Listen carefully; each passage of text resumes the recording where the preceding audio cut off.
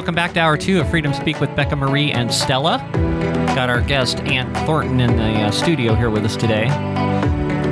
Talking about all kinds of cool stuff. I want to invite you to check out our website, freedomspeaknm.com. From there, you can listen to replays of any of our previous shows. You can check out the Becca's Monologues tab. You can check out the Resource tab. And if you want to watch and interact with us live on Friday mornings when we're recording the show for the radio station, we're also streaming live. You can go to that website. You can click on the Rumble link. And 9 a.m. to noon, Mountain Standard Time. We have a phone line you can call in. By the way, I didn't mention this earlier, but we're not doing the phone line today because we had to record this show because when you're hearing this, I'm actually attending a wedding of one of my nieces. So we recorded this show early. Anyway, I was talking about, we didn't really dig into that topic I was talking about. I wanted to talk a little bit about how, we talked about why I don't think kids should have cell phones or, well, especially smartphones. But self-destructive behavior by especially young people that are just starving for attention and doing all kinds of crazy things to themselves, doing, Candace Owens, I watched a piece by her the other day that she posted in which this girl was getting on there and she was just stuffing her face with junk food, just tons and tons of it, and to get attention. And it seems like that to get clicks, to get attention, to be accepted by all your many tens of thousands of friends on the internet, that you'll do all kinds of stuff to get them to watch you. And I think it's really sad that people have such self-esteem problems like that that's the only way that they can gain recognition for something. That's a big problem. I mean, I have an eating disorder. I will eat brownies and pizza every chance I get. Oh, those are good. So I like those too. But I'm not going to show it on TikTok. Yeah. and so, I mean, I tell people I'm really great on the keto diet, until the weekend shows up, and then everything kind of goes by the wayside. Yeah. And then I'm get back on it on Monday. It's all over again. And usually that works. If you're good all week long and then you're bad for a couple of days, it kind of balances out. It right? does, except that when you want to lose weight, it's amazing how quickly you can gain it right back in the 2 days. Well, I lost a bunch of weight on Nutrisystem not too long ago, and to lose weight takes some serious discipline. It does. What you were just saying, where you're bad on the weekends and you're good during the week. Right. That'll help you you can maintain doing that. Exactly what After you struggle and you use maximum willpower and you lose the weight, then you can go to that to when you're done losing weight. And I kind of do that myself right now, and it's like I kind of maintain. I gained a few pounds back, but I found that it's like, okay, I found a balance here in which I'm not gaining that 30 pounds back that I lost before. You know? And it works. 30 pounds? I lost 30 pounds. No way. I did. I lost 30 pounds. You can have 30 of mine. So one article really caught my attention. I found this article about, it says here, the Russian Popeye, okay? Russian Popeye regrets injecting oil into his biceps and admits damage cannot be fixed. Oh, my God. So instead of this, this guy could, if he was really, really dedicated to this, he could have went to the gym. Right. He could have done some bodybuilding. I've seen guys do it. Right. But he doesn't even look like Popeye because, do you remember the Popeye? I remember Popeye with the big arms. Popeye? He had big forearms, not biceps. That's true. And it's like, well, that looked really weird. But it's like, so this guy injected the wrong place. First of all, he's got a really messed up looking bicep and he's got a tiny little forearm. And it's like, dude, did you not watch Popeye? Did he actually inject him himself? Or did he have it done? I wouldn't know where to inject it. Did he do it himself? I don't know. Let me see if it says something. I saw the picture. I think he did. They said that after a while the oil didn't help, so he's doing petroleum jelly or something else, like more like a thicker substance. Something seriously wrong. You're right. If he really wanted to just be a bodybuilder, he could have gone through what the serious that they take it Right, pretty right. seriously. You know, they take stuff from like the GNC store to help them keep their energy up and to help reduce the pain while they're doing all the working out. You know, I mean, a lot of time that's, from what I understand, that's how a lot of that stuff works. Basically, it helps you endure the pain of your muscles being, you know, expanded. You're right. Well, you got to tear them up and then they rebuild, and you tear them up again and they rebuild, and that's why they get bigger and bigger. So That's too much work. It's a lot of work. Yeah, and I don't. It is. It's a huge amount of work. I mean, it's like somebody's got to. It's something that they got to really believe in. Really, you know, it's like I know these bodybuilders that do this stuff. I mean, it's their life. Yeah, you know, I did it for. But in my 20s, I did it. I didn't do bodybuilding, but I did do. I did a keto diet for like a summer, and I got really shredded. And I was really working out, and I mean, it's the best body I ever had. Yeah. But it lasted, you know, until I stopped. And then, you know, and what happens is you look at people like Arnold Schwarzenegger, where he was so buff Right. way back years ago, and you look at him now, and it's like, oh my gosh, all that stuff was muscle. It looks like a deflated balloon now, Exactly. and he looks terrible. Yeah, I know. So you know, you got to keep it up. You got to keep it up. I mean, forever. You know, otherwise you're going to end up looking like a deflated balloon, like Arnold Schwarzenegger. You know, and it's like, or maybe you just decide that you just want to be healthy, and that way you just kind of look consistent throughout your life. You know. So, what was the purpose of this guy getting Popeye arms? Anyway? He said he wanted it all to attract all the ladies, and that he had to have a fantastic body to do that. So he started injecting himself with that, and he said the ladies actually paid attention to him, like he had a better body or something. Really? Okay, you know what? For those of us that are watching watching this show, you can see this. You can tell me, would this get the ladies? I think this is gross. Well, I've been doing it all wrong, obviously. Obviously, I mean, you got like these lumpy masses they're hanging down where his biceps should be, and then he's got these skinny little legs, and yeah, it just doesn't look good. No, doesn't look good at all. No, not at all. No. Anyway, thought I'd show you that. To each his own, right? Yeah, exactly. That's another thing I did today too. Is I hooked my laptop up to the video monitor. board, That's so good. I can share an image every once in a while if I want to. So is anorexia self-inflicted, or is it a mental illness? I personally, not having experienced that myself, but I think it's probably a mental illness. I mean, the fact that someone would like eat and then throw up, or and get rid of it because they're worried about their body image. I think typically they're already very, very thin, and yet they still don't. They have some issues with their own body image, the way they see themselves, and so that's a mental issue more so because it's physically hurting them.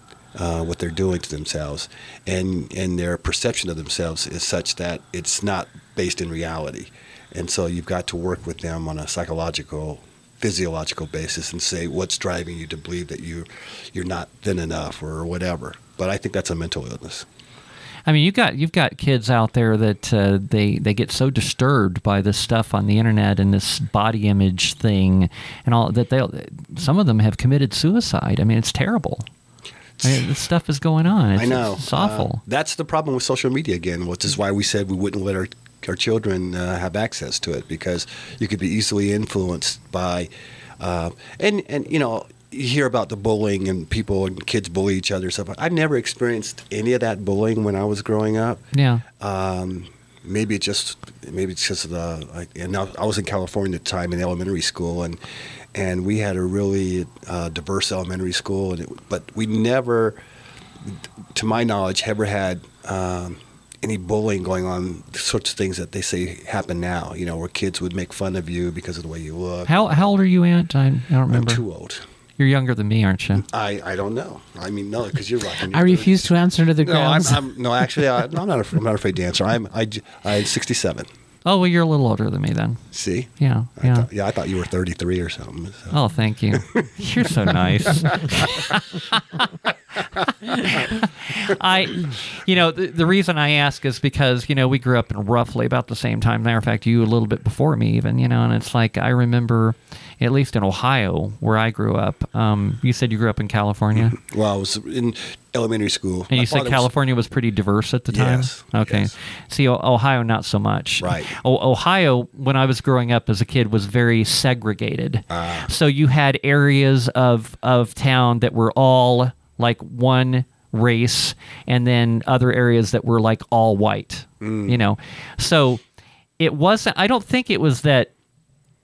I never really I look back at it, and I don't really think it was a matter of racism or anything like that. It was simply a matter of that people weren't used to seeing somebody that looked different. It's like, you know, the school I went to, I think we had one black girl that attended the entire school, you know, and so she always stood out. But see, that doesn't really necessarily have to be a bad thing. You know, No. you can use that to your advantage, you know, because you're unique, you know, especially if you're one among everybody else, you know, but I think that's the message I usually try to give to people that think, oh, well, I'm discriminated against. Why would you be discriminated against? You're a beautiful person, and if you work this, you can actually work it to your advantage. That's just always been my thought, you know. Yeah, I guess I've never had to deal with that, but I do understand when it's my field in engineering, especially aerospace engineering.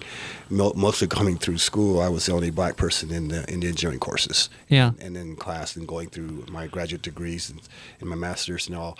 There was one other guy when I was in my master's degree at Stanford, and he was a black guy from Georgia Tech, very smart guy. And I told him I was thinking about going on for a PhD, and he goes, "No, I'm going to go get business." He says, "I'm going to take this technical degree and I'm going to turn it. I'm going to get rich." I went, There you go. I mean, he knew exactly what he was going to go Right. do. And I thought, okay, that's a very bright guy, you know. Yeah, And yeah. so.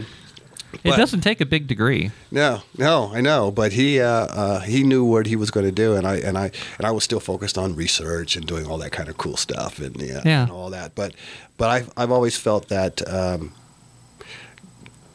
I guess the idea of being the only one in a class, you do feel it because I remember a couple of professors would, you know, I remember my freshman year in engineering, they always said, "Look to your left, look to your right."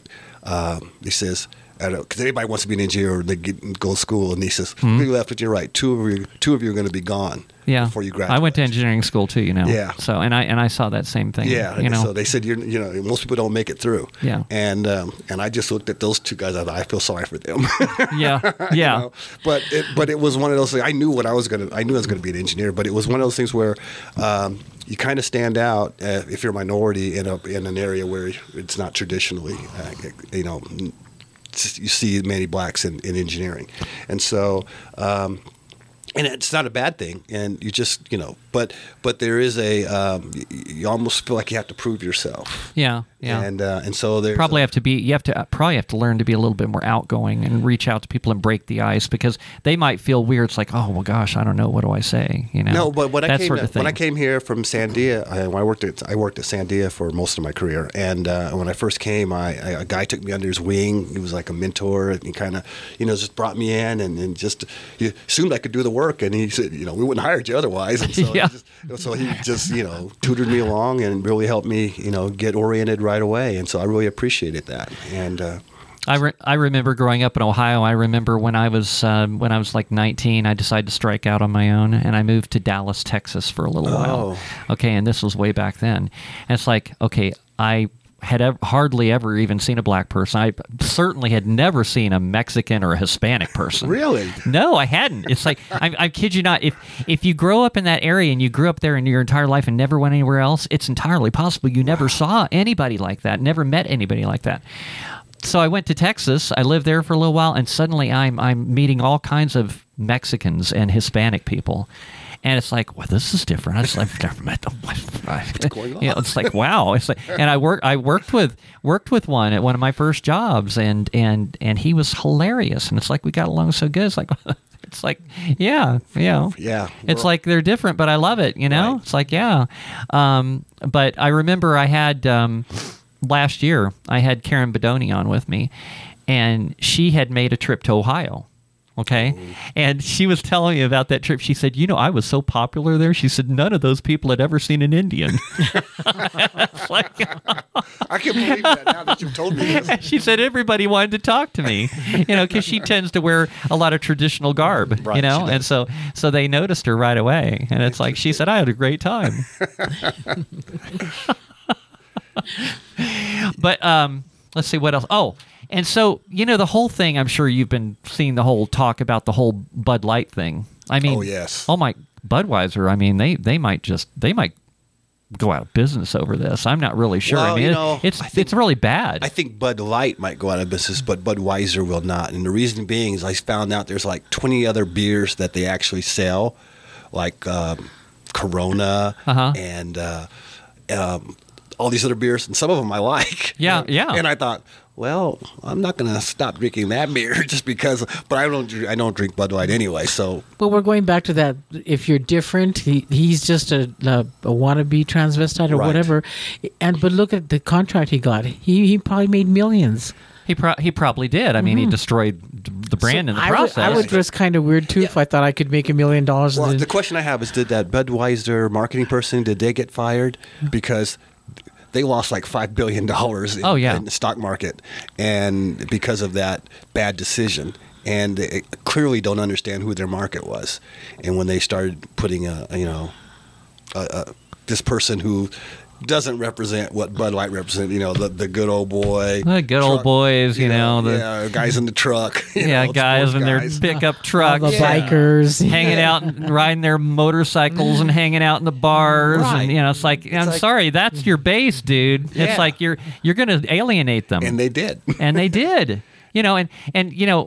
Dylan Mulvaney falls into that same category as this other thing I'm talking about. Dylan Mulvaney is not a transgender person. Right. Dylan Mulvaney is just a very flamboyant gay guy, and he wears dresses and does this kind of stuff to be a social influencer because he makes money doing it. It's about getting attention. Right. And I don't know if he's got a poor self-esteem and he's trying to overcompensate for it, or maybe, I don't know. I don't know if he got a poor self-esteem. Apparently, he was raised sort of acting, even in his younger days. I think he was kind of wanting to be an actor and all this kind of stuff. He's been kind of doing this his whole life. So I think he's acting. And that's his stick. Yeah. Well, it paid off, huh? Yes. Big time. That's what I mean. You just dress different and act weird. Right. And you get a big contract. I could do that. Yeah, there you go. Yeah. Yeah. Maybe I should get some more cowboy boots and There you go. start acting weird. So anyway, I think that's what that is. I think he's, for whatever reason, he's been successful getting attention, doing this thing, and this is, this works. This is a niche that he has found, has been working for him. Yeah, but I think it's one of those things. It's 15 minutes of fame. That's right. I think it's going to go away pretty quickly. Just as quickly as he came on the scene, I think he's going to disappear. Yeah, I think long term it's going to work out bad for him. Right. I really do. Right. And I mean, Budweiser certainly kicked him to the curb. Right. It's like, no, we don't want anything to do with you anymore. We're going to bring out the Clydesdales, and we're going to bring out the tough guys, and we're going to be playing the patriotic music. Yeah, we got to switch gears. Women in bikinis and guys on the beach, no shirt on. We're going to get back to that. Exactly. Well, I happened to stumble across an ad, and this is actually kind of a sad story. There's and this was in the Epoch Times about a guy that's a Bud Light distributor, unfortunately. And it says he's sending out a public plea to please bring back customers. But and I feel sorry for this guy, I really do, because it's not his fault. Right. It's not his fault. It's not the 100 employees that he has. It's not their fault. They're all going to suffer for this. But I really do think Bud Light needs to go away. I think they need to learn a lesson from this. Well, we were my wife and I went to Tennessee, went to Nashville about 3 weeks ago, and we went into Rich, Ben and Rich or whatever, their little thing on the Broadway street. They have all these country western bars and stuff, and so we went to Ben and Rich's bar, and they had a flag that was made of beer cans, and originally it was blue Bud Light cans. Well, they had all been replaced. Oh God! Oh no! With different beer cans. Wow! And so against the bar, back in the bar, and so it was an American flag, but they had got rid of the Bud Light and put in another blue can of something or other. But they, so it's hit home. I mean, well, I think it's a given. We know what kind of person owns that business, right? Right. Yeah. Exactly. Yeah. Yeah, I think people are just sick of this woke crap, and unfortunately, people like this poor guy that owns this distributor, he it's like what I talked about in my opening monologue. He needs to He needs to, yes, this is gonna hurt, but he also needs to realize, no, Bud Light needs to go away, and I need to do something different here. Right. Maybe I need to sell a different brand. Right. But just for the money, just sweep it under the rug just for the money. No, they need to suffer for this. I think they have. And, Yeah. like I said, they're not going to go out of business because there's so many other beers that they distribute. Yeah, it's by Anheuser-Busch. Right. Yeah. So, yeah. But Bud Light should go away. Yeah. Gone. They lost their market. Yeah, it does. It needs to go away. And I'm sure there are plenty of beers out there. Probably through good marketing, they reached the status they were at. But a lot of people probably switched to something else and probably are saying to themselves, "Well, wow, this is even better than Bud Light. Right. Why have I been drinking that stuff?" Yeah, And they're never going to go back. Exactly. Yeah. Once you lose them, they're gone. Right. Yeah. It seems Coca-Cola bounced back pretty quick after their little woke advertisement of saying that we're going to teach all our employees to be less white, and they got hit really hard. I mean, I remember when nobody would buy Coca-Cola, but now they're back up. The problem with Coca-Cola is that they really don't have any competition. If you go to a place and they say, I know a lot of people like this that really like Coke. Coke's got more of a bite to it than Pepsi does. Yes. It's got a different kind of flavor to does. it. And it's like you go someplace and somebody, well, yeah, we have Pepsi. It's like, I don't think so. If you go to a bar and you order Jack and Coke and they put Pepsi in it, it's not the same drink. Not the same. And you go, sorry, no. And then they go, well, we don't have Coke products. I go, well, you should have told me that. Yeah. Because Pepsi is not Coke. No, it's not.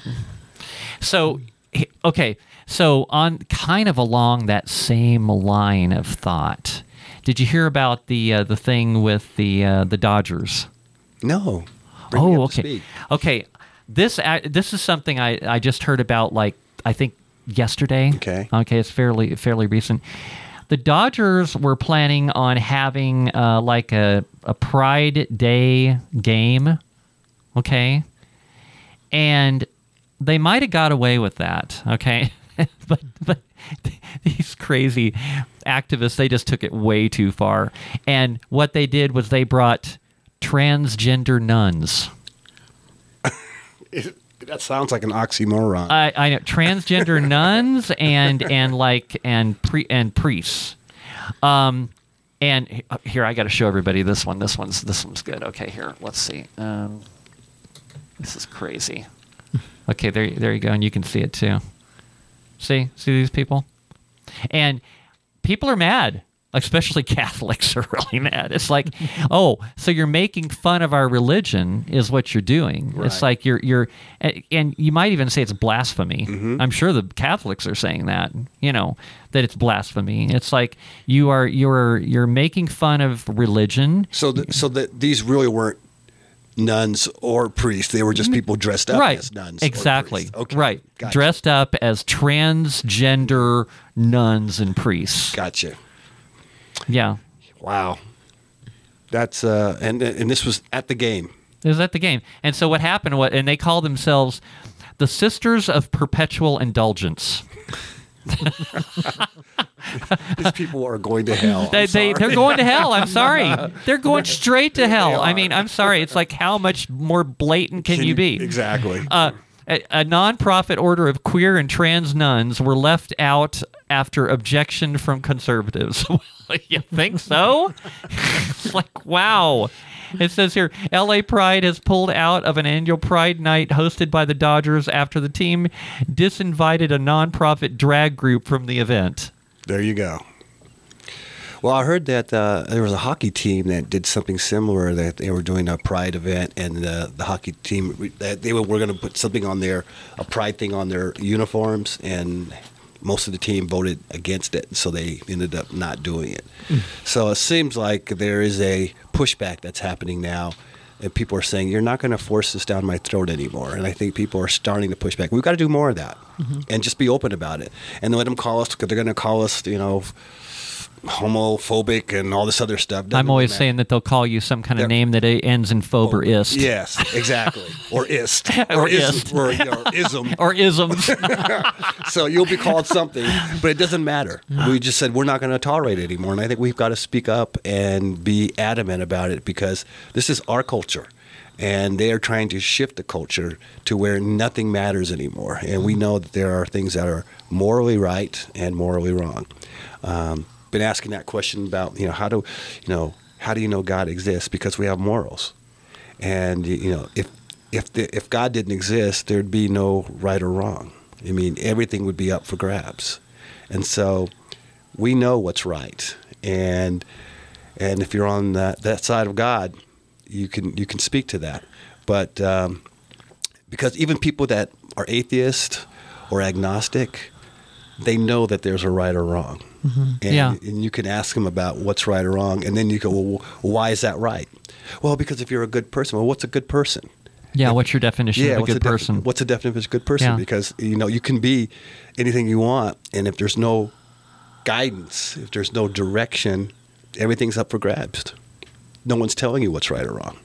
So you think if they ignore these folks long enough and they refuse to go along with it, they'll disappear maybe? I don't know if they'll disappear, but we could let them know that that's not acceptable. Yeah. And that we won't accept it any longer. And that the natural culture says, we're not going to allow you to, defame our religion, defame our beliefs any more than we would. You wanted to live that way, that's fine, but we don't have to accept all of that.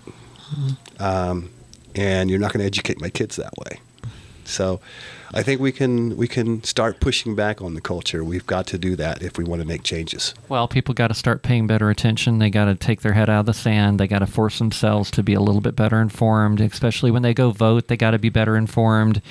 And parents especially need to pay attention to what their kids are doing. They take away them stupid smartphones because they're ruining their children with these smartphones. Right. They're absolutely ruining them. And they need to pay attention to what's going on at the schools. And, if I was a parent, I would get my kid out of public school one way or the other. I don't care how hard it was. I would do it somehow. Yeah, I know my wife did homeschooling. She said there's no way. I mean, she had to. He had some disorders and things like that, and so she had to do that, and it was tough.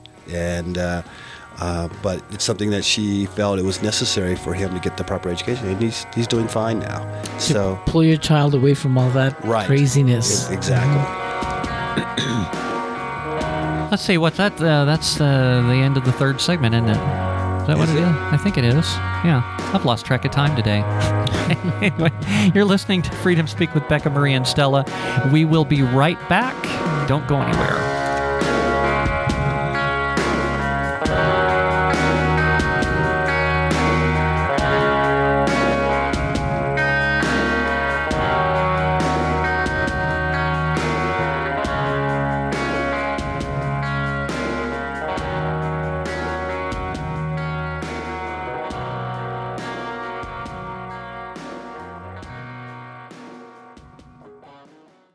Have you been wanting to do a podcast but don't have a studio?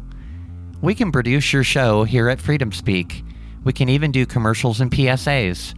Your podcast here at Freedom Speak Studio would be complete with professional audio and video, and we'll stream it to your favorite platform. All you have to do is show up and talk. We do the rest.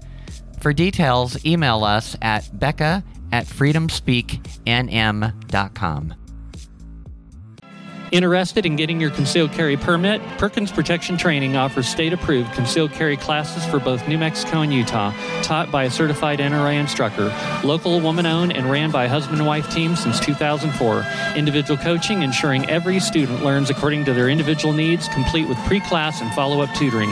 One-on-one, beginner, and advanced classes also available. Mention KDAZ for 10% off class. Call 505-238-1214. That's 505-238-1214. Or on the web at perkinsprotectiontraining.com.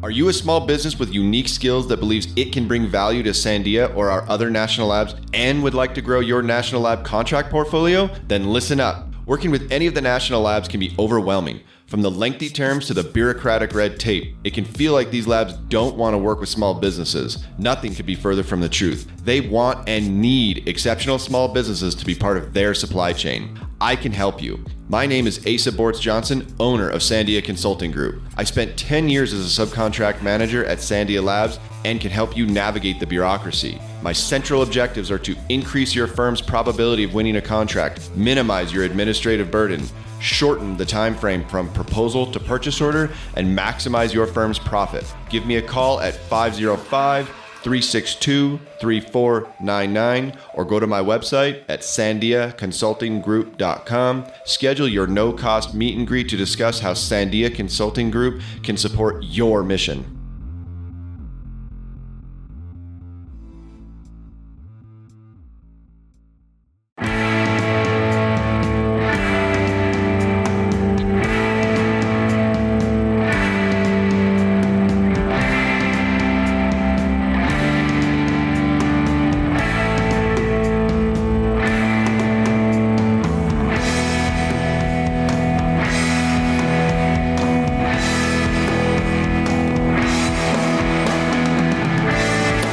Welcome back to Freedom Speak with Becca Marie and Stella. For those of you that are watching on social media, Facebook, Twitter, Rumble, we don't have the phones going today because we had to record the program today. I am attending a family wedding. But you can send us your emails, questions and comments. We'd love to see them. And you can do that by sending us an email to Becca, BECCA, at freedomspeaknm.com, and we will read it, and if you send us something good, we'll talk about it on the show. If you're somebody that has a lot to say and think you might be an interesting guest, well, let me know about that too, and we'll see about getting you on here with us. Anyway, I have some various different news stories I found interesting, and it ties into just a lot of stuff going on just everywhere that I don't think a lot of people are paying any attention to. I found this interesting article on a UK website called the telegraph.co.uk about this guy that was basically a slave on a fishing boat. I've never heard of anything like this before. Basically, he just wanted to earn a living, okay? And so he goes, he thinks he's getting a regular job on a fishing boat, and then he ends up on the fishing boat, and he ends up out on the fishing boat for years. And they weren't very kind to him. They were very abusive to them. They whipped him with razor sharp whips and stuff if they didn't do what they were told. And from a stingray, a tail from a stingray. It's like, ow! No kidding. That's amazing. So this is this is a new story to me. So a guy. Yeah, I threw this one in after I sent you that first round. So he was notes. on a fishing boat for years. As a slave. Like 6 years. He says he was beaten with barbed stingray tails and scalded by boiling water. And so it says here, looking back, and I am not sure if I can pronounce his name, Pressert Shwarwari. Yeah, too tough. I'm not good with those. Isn't sure what stopped the crew from killing their skipper, but he can't forget the anguish that drove them to discuss in whispered voices whether a body thrown into the depths of the ocean would ever be discovered. Wow. So did this guy, first of all, how did he get released? How did he finally escape from the boat? They made a stop at a port, and there was a sympathetic person that had been investigating this sort of thing, and she helped rescue him from the boat. Wow. Okay.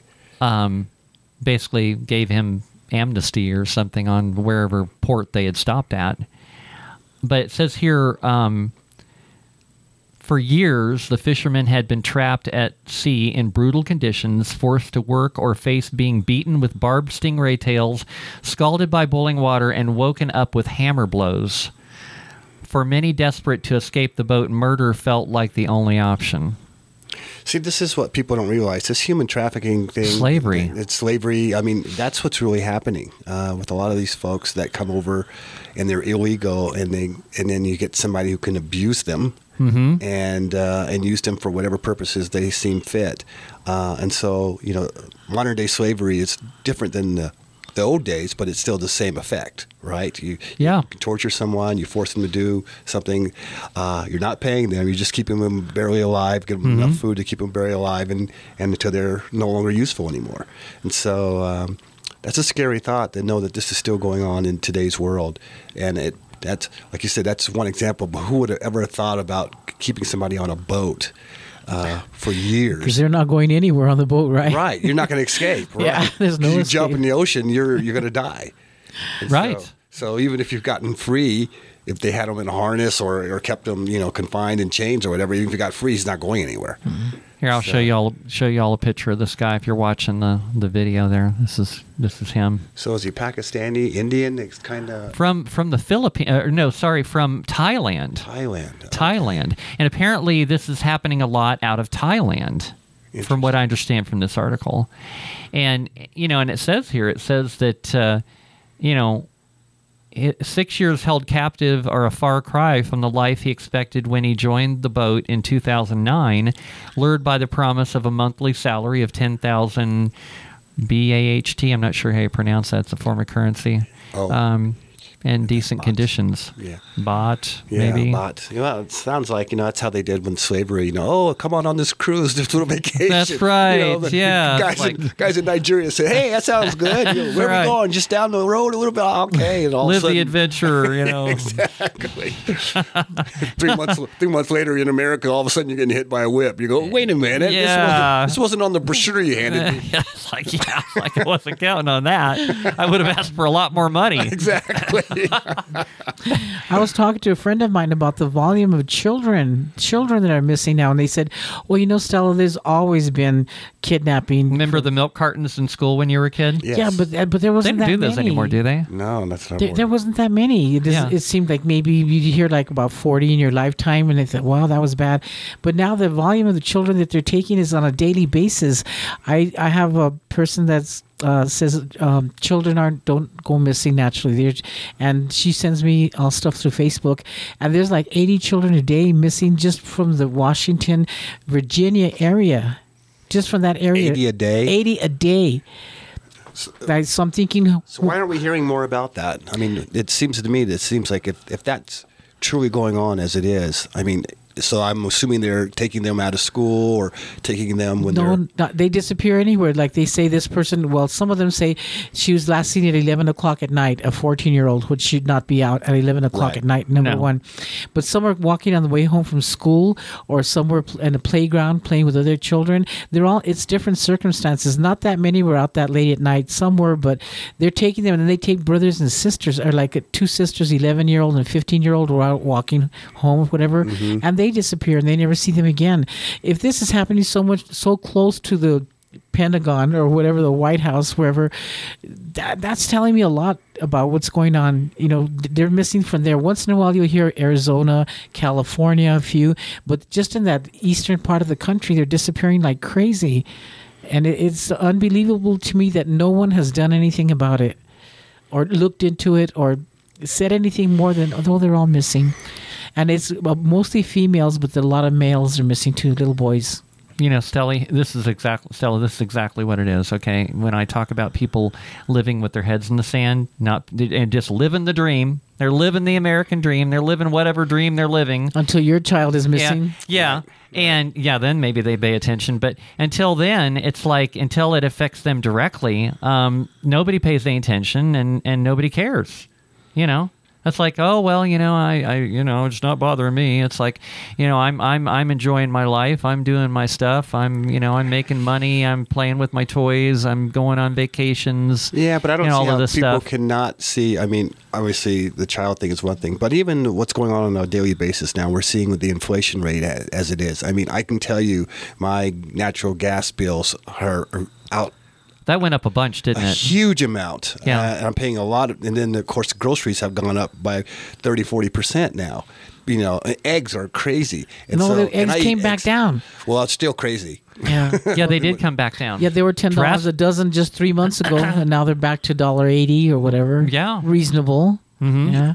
But I'm noticing this because I'm sitting down now. My wife and I are finally settled down from the campaign and all, and we're starting to get back to normal. And like she's got me cleaning out the garage right now, which is which is why I'm so glad I'm here today. I don't have to. It's like, thank you, Becca, for saving me from the garage. But I sat down and I'm starting to do our finances, and I went, oh my God, I didn't realize we were spending this much on groceries, this much on our utility bills. And I said, honey, we're going to have to, cut back here. It said, we're both on fixed incomes now. And, or else I got to go out to get another job. And so that's kind of where we are right now. But and I'm thinking, and we're not wealthy, but we're okay. And I'm thinking for people who are really not okay, this has got to have affected them. They've got to really cut back. And so you're saying people who aren't paying attention, they've got to see it in their pocketbooks. Oh, yeah. Talk to the people who have 4 children. Right. How bad it is. Oh, I can't even imagine that. Well, they have to feed them. Exactly. So, and then don't you ask yourself, well, they're letting in all these immigrants and with a lot of children or whatever, giving them everything, so that they can live more comfortably than most of us are. What are they going to do now that they burned out all those factories or food processing plants and they're running out of food? What are they going to do? I mean, they say like it's going to be $10 for a loaf of bread. Right. We're going to see hyperinflation in a lot of areas. And you have to feed all these people coming in. That's right. Yeah. So I like the story a while back about the spontaneously combusting cows. 20,000 cows blew up. Oh, I know. It's like nobody's asking questions about that. Doesn't that sound kind of strange? Yeah. Oh, a lot of this is sounding, it sounds like conspiracy theory, doesn't it? It's like all this stuff is happening. But it's happening. It's happening. And yet the stories aren't being promoted, right? So again, this is the media ignoring these things so that when we start seeing prices getting out of hand and people can't afford it, what's their ultimate goal? What's the agenda? The agenda is to have everybody on government subsidy because then they can control you. And so if they raise prices to the point where no one can afford it anymore, people are going to start clamoring for government help. It's like, the government, are they here to help? Yes, exactly. So when the government comes in to help you, we willingly accept it, and boom, that's when they own you. Well, what are they going to feed you, though? What are they going to feed you? Government cheese. No, that ain't going to be available. Have you seen the movies that what was that movie we were talking about with Soil and Green? Soil and Green. That's what they're going to be feeding you. Yeah, well. And making you pay dearly for it. Exactly. Well, they're already. I talked about a while back, in which they were trying to sell people on the idea of this human composting. Have you heard about that one? No. That's really crazy. Okay, so what you do is, grandma dies. You probably killed her by not wearing a mask or something. So grandma dies, and then rather than spend all the money of getting a casket and a burial and all this kind of stuff, you take her into this place and they basically put her in there with some type of algae or whatever that basically just munches her all up and poops her out, and then what you end up with is a bunch of fertilizer. You didn't use that. So they send you home with your bag of fertilizer, and then you can put the fertilizer in your garden and grow your tomatoes, and then eat grandma. Eat grandma. It's kind of grandma once removed, but isn't it? Right. Isn't it? Wouldn't you still consider it kind of cannibalism? Yes. I was asking that question. There's something wrong with that. I would not be able to eat a tomato from that garden with good conscience. I don't eat tomatoes anyway, so I'm okay with that. I love tomatoes. She just killed it for me. So anyway, this poor Thai fisherman guy. It says after all of this, he basically found religion and became a monk. Well, that would turn me into one. Yeah. It's unbelievable. And it says here that across the globe, close to 130,000 people remain trapped in forced labor on fishing vessels. Wow. Isn't that crazy? Yeah. Kind of makes you feel guilty for going to Red Lobster, doesn't it? What country was this particular guy? Thailand. Thailand, but was the boat owned by a Thailand fisherman? Oh, I think it was. I mean, from the way it shows on this, it's talking about the Thai fishing industry, and the Thai government is trying to do things about it, but apparently it's just rampant. I mean, once these people are out in international waters, they just kind of do whatever the hell they want. Right.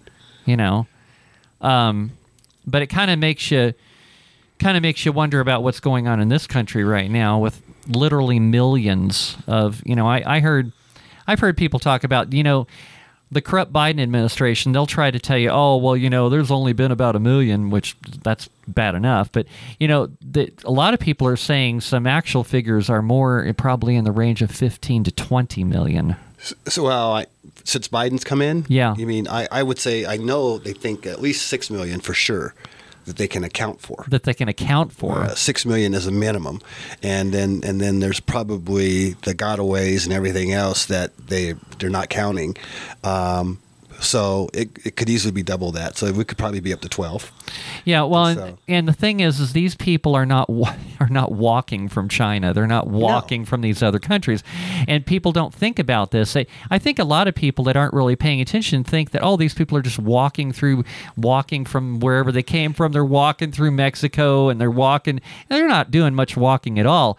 They're paying. They're probably taking every cent they have because they've been given a bunch of promises that are lies by these cartels, Right. and they're being flown to places, and then they're being bussed, and then they're doing maybe a short walk across the border. Right. But these people, they don't look like they're all that worn out when they're coming across the border. They look, anybody that walked that far would be probably in tattered clothes and worn out. Exactly. Tennis shoes worn out. And everything. And very thin from walking Right. for all those miles, but they're plump and they have smartphones, Reeboks. They're coming in, they're paying them to come down here, but they come by the busloads at the border. So you can't even say that all of them are paying to get here.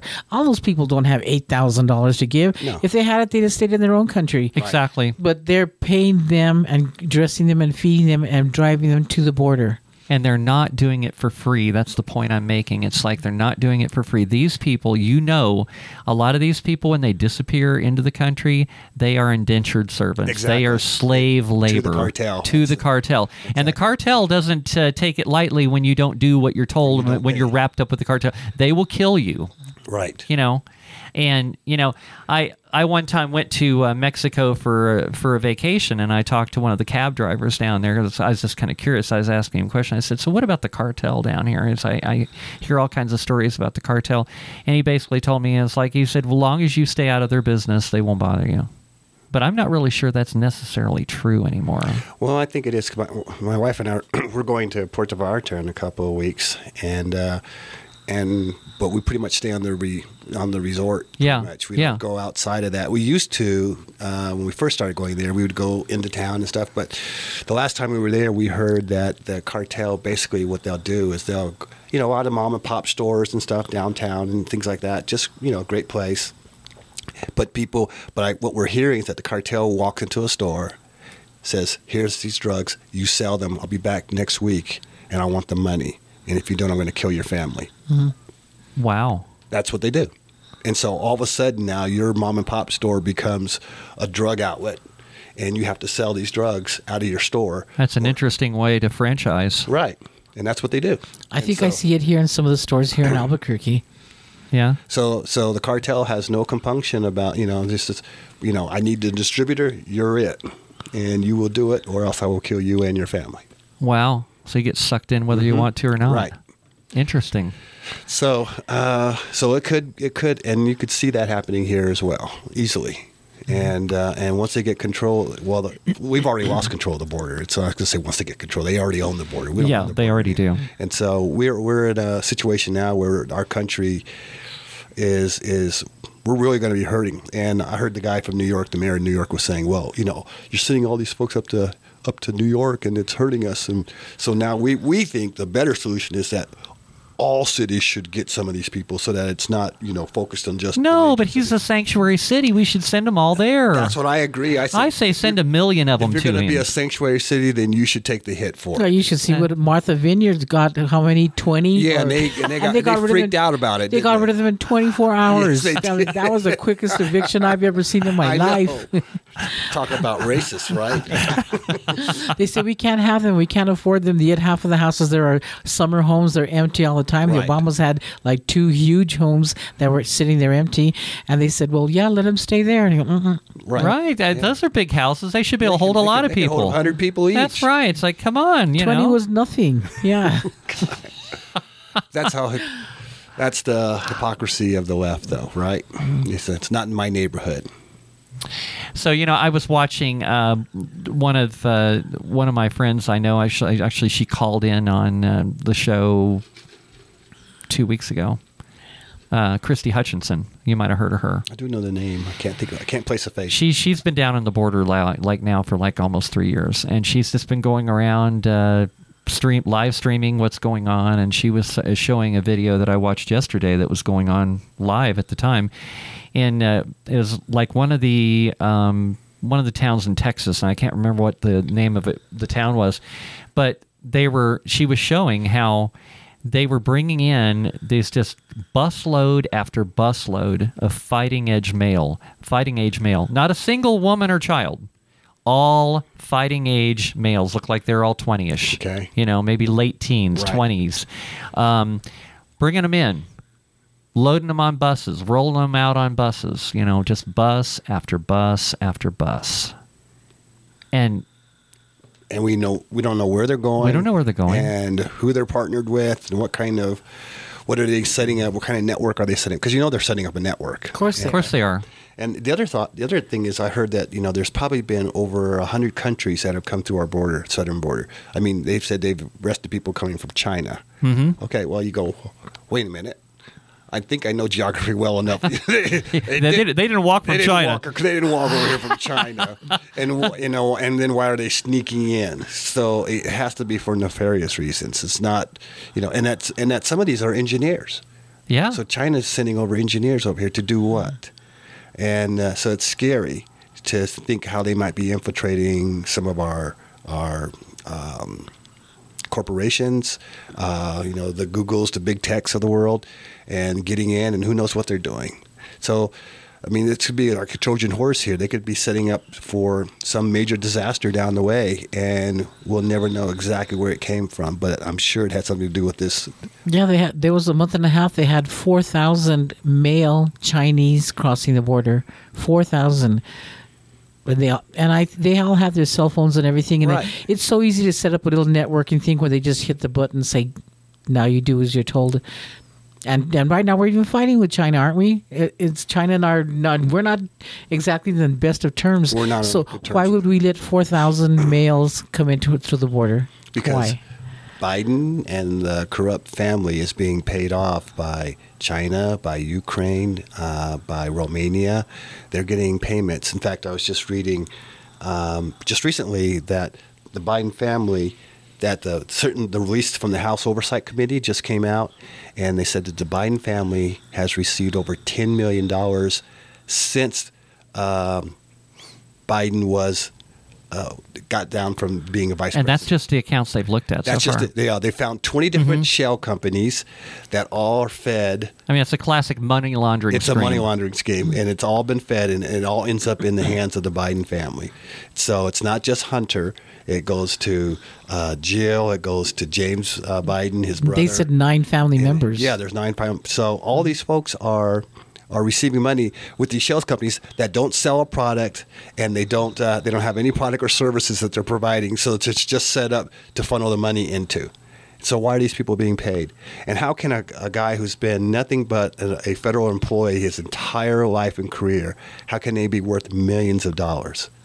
I wonder about that, right? They don't have any private industry of their own. They didn't do anything, and yet they all have millions of dollars. And that's coming from outside, foreign money.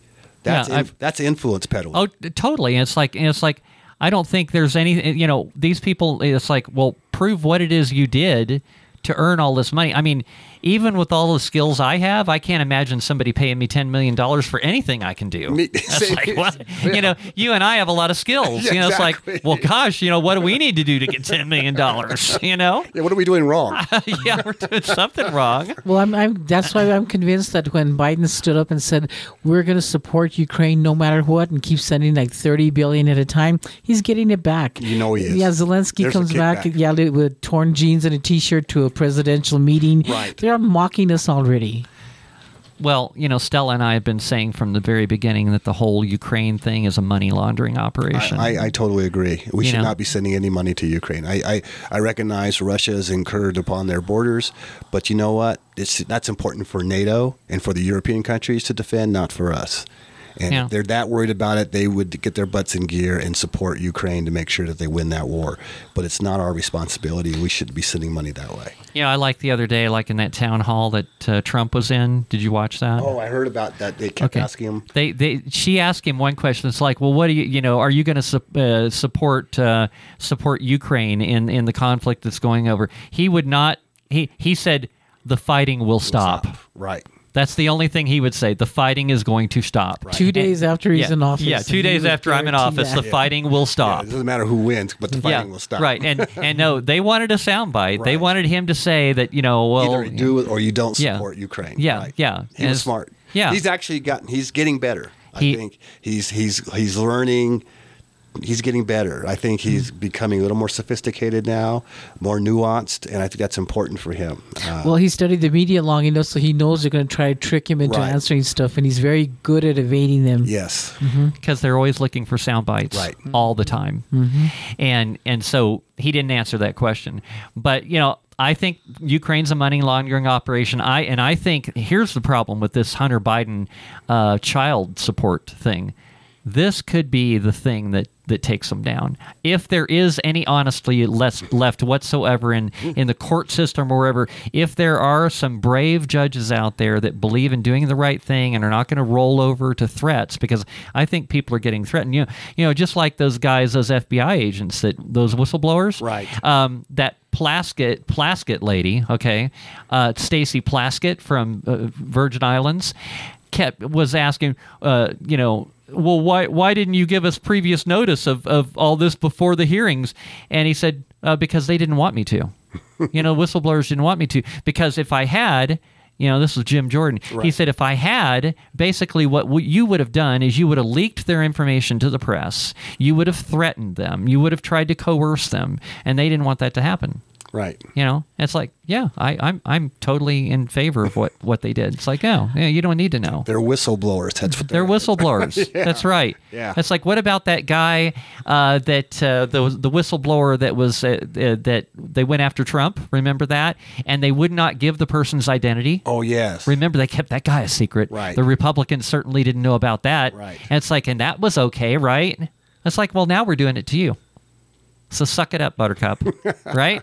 I don't think there's any judge brave enough like Trump that would stand up to them and say, yes, we're going to convict him. I don't think that he's brave enough. I think he would fear for his family. Yeah, and even though the child, the Hunter thing is one thing, and they said, I was just listening to a Glenn Beck, it's called The Reckoning, and he had an hour show, and he says there are 170 cases of illegal actions on Hunter Biden's laptop. 170, and they all occurred in different states: Connecticut, Delaware, Texas. He said so any prosecutor could prosecute, because he was doing things like buying and selling drugs. He was doing prostitution in all these different states where it's illegal, and they've got all this proof on the laptop. So they said, we can't rely on the federal agency. But that laptop's disinformation, right? Not anymore. It's Russian disinformation. I think they now know it's true. And so, but what he was suggesting is that now any prosecutor at any state level can go after him for breaking those particular laws. Wow. There's 170 different laws he has broken that he could be prosecuted on. Let's see if there's a brave one willing to do it. That's all he No said. kidding. Let's get him going.